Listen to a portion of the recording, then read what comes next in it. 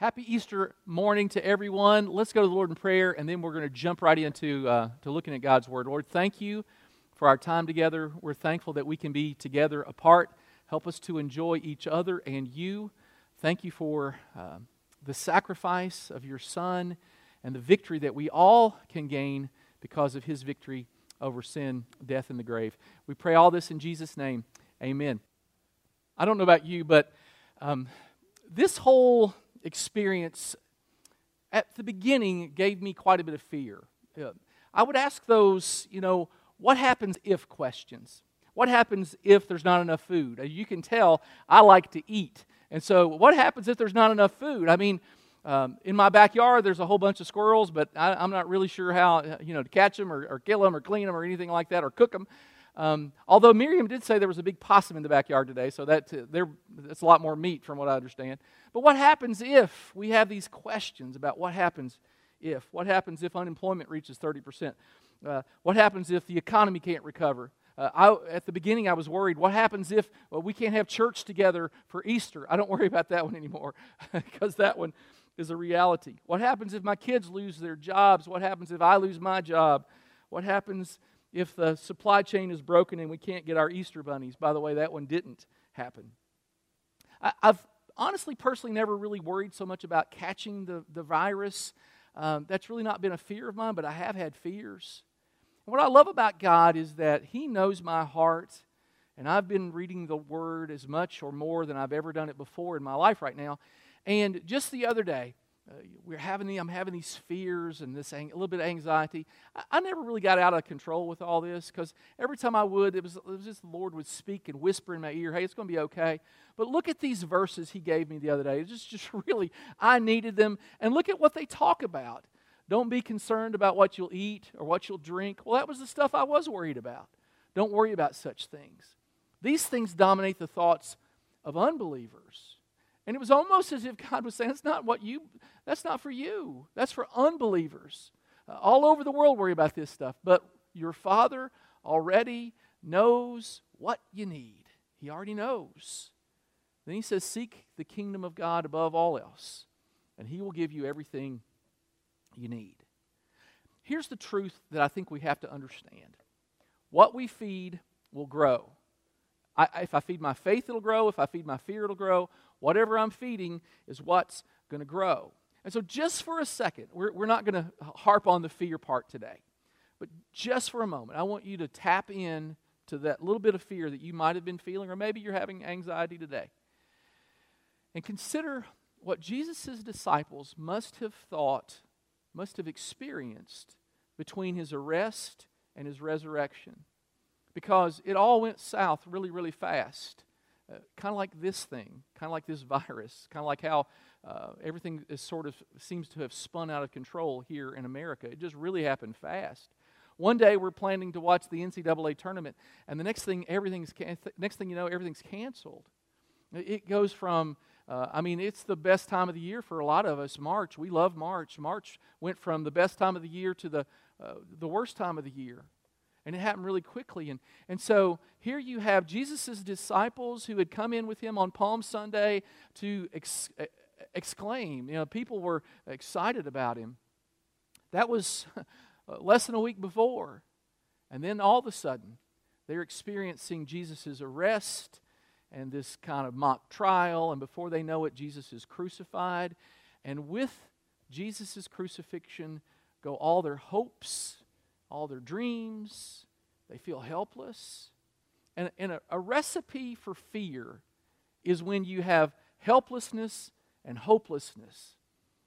And when you combine those two, it is the formula for fear. So let's see what happened. Jesus' disciples, they heard about the resurrection, but this is how we find them in John 20. On the evening of the first day, that would be on Sunday, Resurrection Day, on the evening of the first day of the week, when the disciples were together with the doors locked for fear of the Jewish leaders, Jesus came and stood among them and said, "Peace be with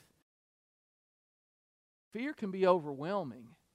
And if you're afraid today, I want to echo the words of Christ where He said, "Peace be with you. Now, Jesus had helped them with this. He had told them it was coming. In fact, the night of his betrayal, Jesus had done several things. He had washed the disciples' feet. He had kind of modeled for them, hey, this is what service looks like. And when we're in a pandemic like this, when we're in a crisis like this, he wants us to serve others. He's modeled it. He set the standard for us. So, Jesus has shown us. On the night of his betrayal, Jesus showed them what to do. He told them what to do. You wash the feet. He established the Lord's Supper, and we're going to take that at the end of our service today. And by the way, if you have the elements with you, that's great. At the very end of our service, we're going to partake of the Lord's Supper together. And so if you can find some sort of bread and some sort of drink, some grape juice or something like that, that would be great. If not, the Lord knows that we're in desperate times, and we just need to use a couple of elements that replicate the body and blood of Christ. Jesus offered words of comfort. He said things like, don't let your hearts be troubled. If you believe in God, believe also in me. I'm going to prepare a place for you. These words of comfort. He promised to give us the Holy Spirit. He prayed for his disciples, including us, and then he issues this new command. Look at it. A new command I give you, love one another as I have loved you, so you must love one another. And this whole idea, this expression of love was going to take, that whole idea of as I have loved you was going to look a lot different in just a little bit when Jesus went to the cross for our sakes. When I was in seminary, I kind of was a little OCD on this. I wanted to find Bible verses to back up, kind of a scriptural basis for everything I did. So I know the older I've gotten, the more I understand it can't work that way always. But what I really was trying to do is any activity I was participating in, I wanted to kind of find some scripture that would justify it. Now, this was working out just okay, pretty well, until I started dating Miriam, who many of you know became my wife. And when I started dating Miriam, I would walk her to the door. I really wanted to kiss her, but I didn't really have any scriptural foundation for it. So I would walk her to the door, and I would politely wish her a good night and turn around and go home. And this happened over and over and over again. And the longer we dated, the more in love I fell with her, fell in love with her, and the more I wanted to give her a good night kiss, but I just couldn't find any scriptural basis. So eventually I stumbled upon Romans 16:16, and it says, greet one another with a holy kiss. And I thought, oh, thank you, Lord. And just to be safe, I went to one of my professors and I said, is this okay? And he said, well, really, no, that's not really about dating. That's about in church and in that tradition, in that culture, they would greet one another with a holy kiss. And so now I'm deflated again. And as our relationship grew, I would walk Miriam to her apartment door and wish her a good night and walk off. Until one night. One night, evidently, Miriam had had enough. And so I had come to the conclusion I was just going to wish her good night, and I did so, and she grabbed me and threw me up against the wall, and she kissed me hard right on the lips. I mean, she laid one on me. And she backed off just for a second, and I kind of whimpered, Scripture, I need Scripture. And she laid another one on me, longer and harder. I mean, it was a kiss like no kiss. And when she got through, she said, here's some Scripture. Do unto others as you would have them do unto you. So, expressions of love are interesting. Now, today we're going to talk about true love. And so let's just sort of start with this. The truth about real love. Jesus set the standard for real love. Something we really need to understand. A verse we're going to come back to quite often today is John 15:13. There is no greater, Jesus said this, there is no greater love than to lay down one's life for one's friends. It's one of the greatest verses ever. And honestly, there is a mystery to this. You know, there's mysteries in life. Have you noticed this? I mean, have you ever wondered why stuff happens? You ever wonder why the dentist, while she's working on you, is talking to you and she's got her hands in your mouth and you can't talk back? I never quite understood who taught them that. Have you ever understood why people, if I'm in a foreign country and the person doesn't understand what I'm talking about, I talk louder as if speaking loud English is better to them somehow and they're going to understand it if I just talk louder? Have you ever understood why people say heads up when they really want you to duck? That doesn't make any sense to me. Those things don't make any sense. And something else that doesn't make any sense to me is that verse where it says, greater love has no man than this, than to lay down one's life for one's friends. It is an amazing thing to me. Really two things in this verse. That Jesus would love me enough to lay down his life for me, and that he would consider me his friend. Now you might say, well, I'm not Jesus' friend. I don't really follow him, and I'm not a follower. I get that. I mean, I know not everybody is Jesus' friend, but everybody could be Jesus' friend. Here's one of the most amazing verses in Scripture from Romans. Look at this. When we were utterly helpless, Christ came at just the right time and died for us. Now, most people would not be willing to die for even an upright person, though someone might perhaps be willing to die for a person who is especially good. But God showed his great love for us by sending Christ to die for us while we were still sinners. One of the realities, one of the greatest truths of all time is this, that Jesus loves you whether you want him to or not. Red, yellow, black and white, rich, poor, sophisticate or redneck, short, tall, skinny, fat. You may feel far from God and you may feel unlovable. That doesn't change the fact that Jesus set the standard for love. John 3:16, we all know, for God so loved the world that he gave his only begotten Son. We understand that to mean that Jesus' sacrifice is for all of us. He set this amazing standard. Now, the second thing I want us to notice is there are many cheap substitutes for real love out there. They're all over the place. Probably the most common one is romance. Advertisers sort of tap into this quite a bit. They'll tell you if you use the right shampoo or the right deodorant or the right toothpaste or the right cologne, well then you will find true love. If you're an old geezer like me, they'll tell you, oh, you need to color your hair, because if you color your hair, then all the babes are going to want you. And it's almost as if they leave you with the impression that you color your hair and you don't have any more gray. You walk down the street and the women are just tackling you, which is the reason I don't do it. The reason I kept the gray, because if I get tackled, I don't recover very well anymore. So who wants that? But we're told, oh, you have to find a soulmate. You have to find romance. And so this is really disconcerting for people. You have single folks who feel like they're kind of marginalized because they haven't found that one person. And you have couples who are together and are married, and they look across the table and they don't see the romance that they have been told is what should be evident in their lives. What's really interesting to me, there are biblical characters who kind of gave into the same ideas. You had David and Bathsheba. David saw a woman, he lusted for this woman, he committed adultery with this woman. It affected not only his life, but the life of all of his family for the rest of his life and most of their lives. This one act of selfishness on David's part had repercussions not just for his immediate family, but really for the nation. He was the leader, and it kind of messed up everybody. And then his son, he had a son by the name of Solomon, and the apple didn't fall far from the tree. Solomon was considered the wisest man in the world, and yet look at this text about him. King Solomon loved many foreign women. That is the understatement of Scripture.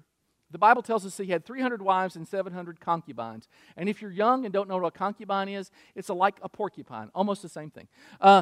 King Solomon loved many foreign women. The Lord had clearly instructed the people of Israel, you must not marry them, because they'll turn your hearts to their gods. Yet Solomon insisted on loving them anyway. This text is saying to us, listen.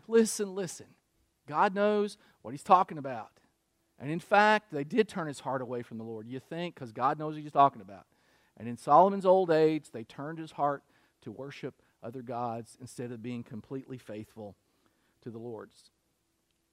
I've been around a long time. I've dealt with people. I've had counseling sessions with couples. I've seen the scourge of romantic love destroy families. I've seen women leave their husbands and husbands leave their wives because they were going after romantic love. It is a substitute, and it is a cheap substitute. It's not the only one. Sometimes we substitute the approval of others. We want everyone to like us, or we substitute for real love. We substitute wealth We want lots of stuff. Or we substitute power. We want to be really, really important. And maybe you've settled for a cheap substitute. Romance or power, wealth. Maybe you've substituted approval addiction. You may have substituted for a long time, but you don't have to any longer. I mean, today is a day to make some changes. Here's the thing with substitute love. It always has to do with me, which brings me to the third point. Real love is always selfless, not selfish. Again, there's our verse. There's no greater love than to lay down one's life for one's friends. And honestly, you may not feel that you deserve that kind of love. And just to be honest, we don't deserve that kind of love. I haven't deserved it. You don't deserve it. You might say, well, God really can't love me. He can love you, and He does. Let me go back one more time to Romans.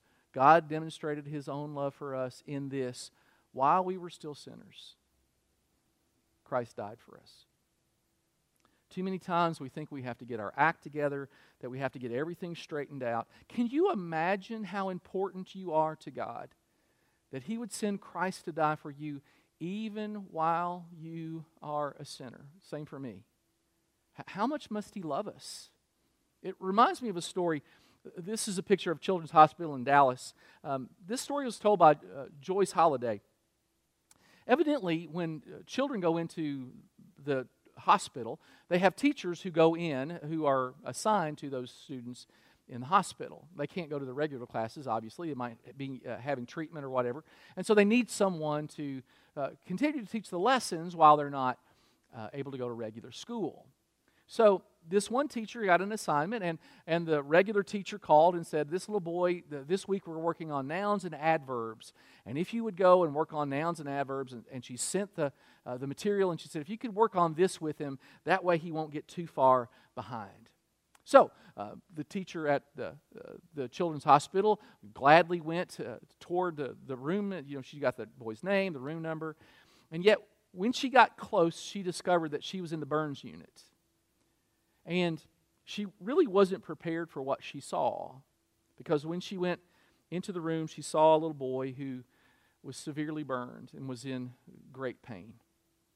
Now, her initial inclination was to turn around and go and walk off, because it was just almost more than she could bear. But she gathered herself, took a deep breath, went into the room, and said, I was sent by your regular teacher. We're going to work on nouns and adverbs today. And she proceeded to painstakingly go through this lesson. When she walked out, she admitted that she was a little bit ashamed that she had put that boy through that. He was in such pain, and he didn't seem to be responding. And she went through the lesson because she was supposed to, but she really didn't know how effective it was. She came back the next day, and one of the nurses called her outside, and they said, what did you do to that little boy? Now, she was now really embarrassed, afraid that she had perhaps overstepped or done too much or tired him out. And the nurse said, no, you're misunderstanding. Before you came yesterday, that little boy had given up. He wasn't responding to treatment. He was sullen. He really had no joy. What did you do? And this teacher said, well, we just worked on nouns and adverbs. And the little boy later explained it this way, and I want to read it to you. He said, they wouldn't send a teacher to work on nouns and adverbs with a little boy who was going to die, now would they? See, he didn't have hope, and then he got hope. Now let's apply it to our lives. God wouldn't send His Son to die for us if He didn't think we were very important, now would He?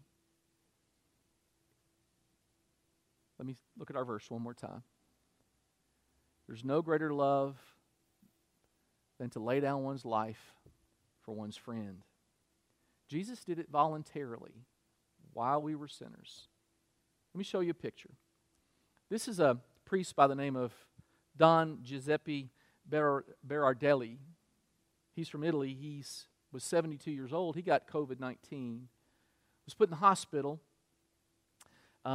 He lived in a town called Casnigo, which is about 50 miles from Milan. He was hospitalized, put on a ventilator, but later requested to be taken off the ventilator, and his rationale was he eventually refused. He said, I will not use this ventilator. Use it on someone younger who it might save.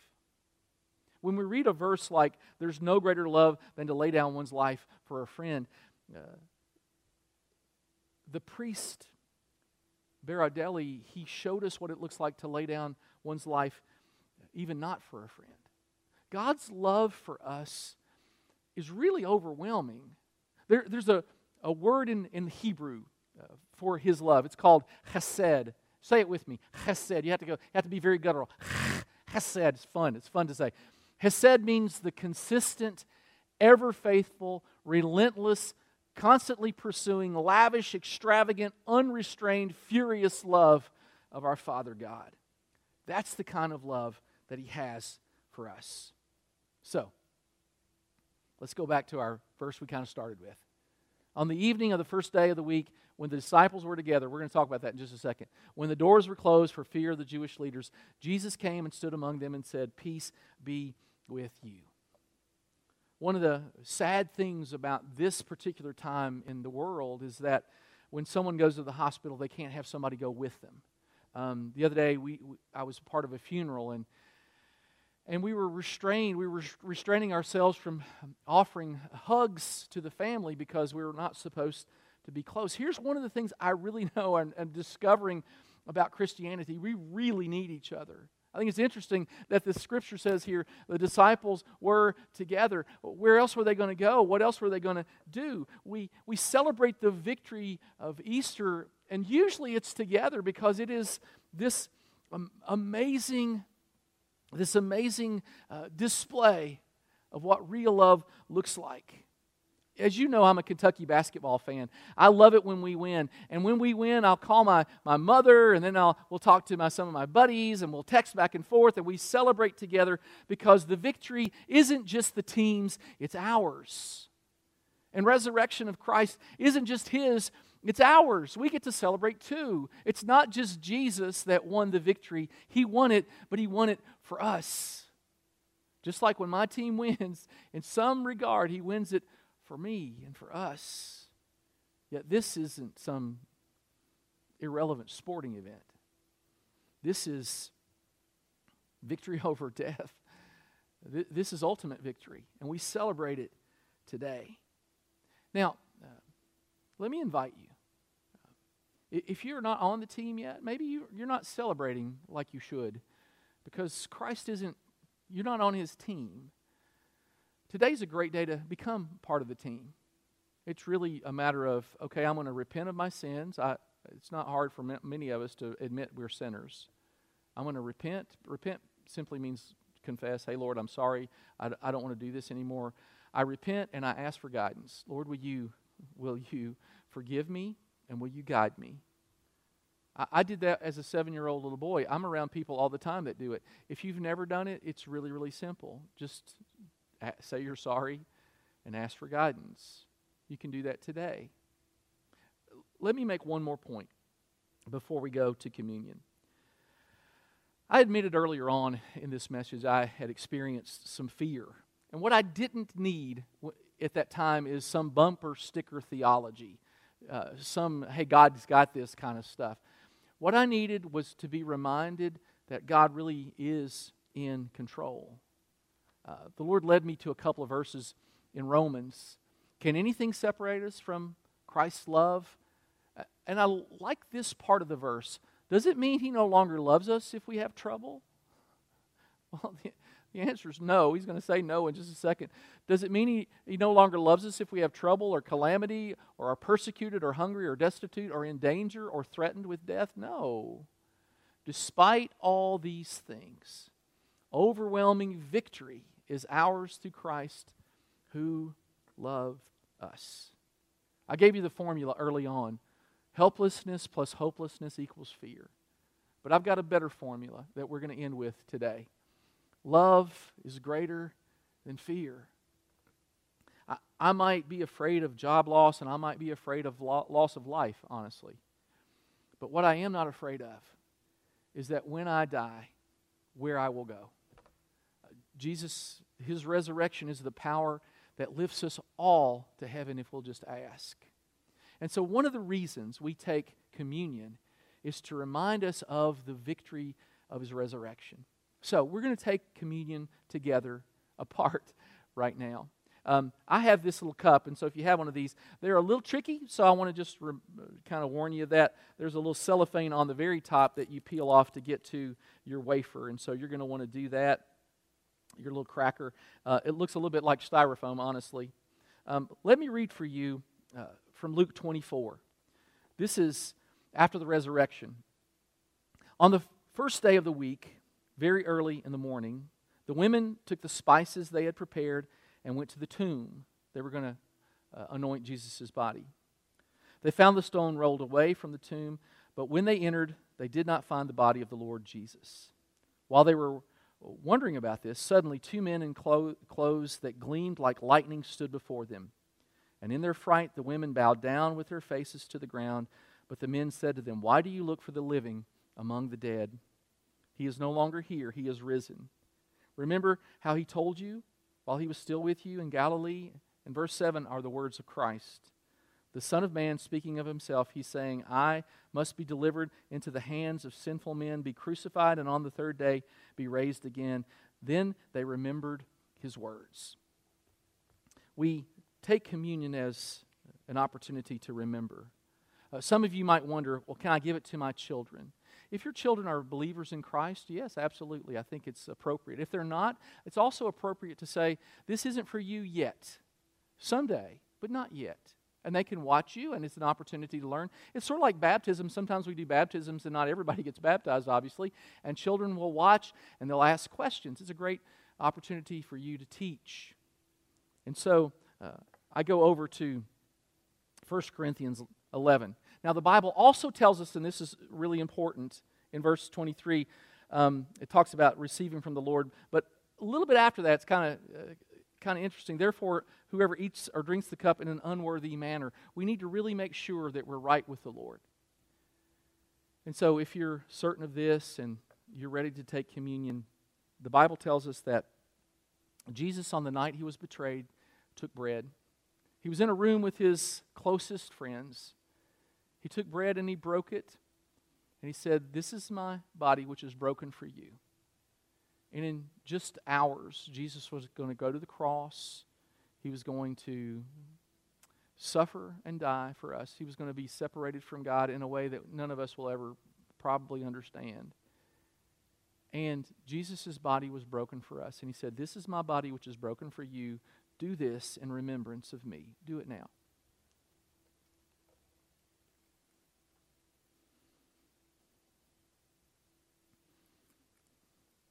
Time to peel the top off of your cup.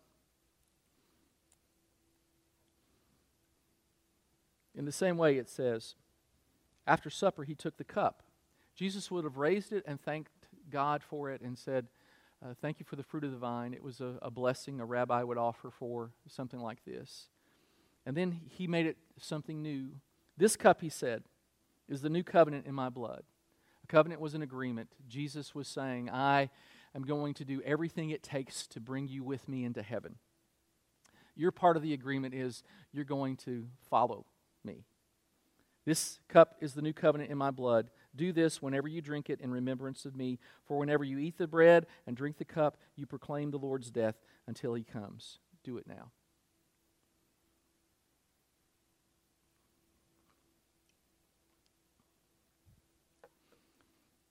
Perhaps when we get back together, and who knows how long that's going to be, hopefully sooner than later, we can take this communion together, which would be great. Let's pray. Father, we thank You for reminding us, for allowing us to celebrate with You this victory. You remind us of, if we remember the cross and the pain, but we also today celebrate the victory. Because while Jesus went into a tomb, He didn't stay there. And His victory can be our victory. And we thank You for loving us so much that You sent Your Son to die for us. Lord, I pray that You would be real to us, that You would be close to us, that You would guide us. And we pray it in Jesus' name. Amen and amen.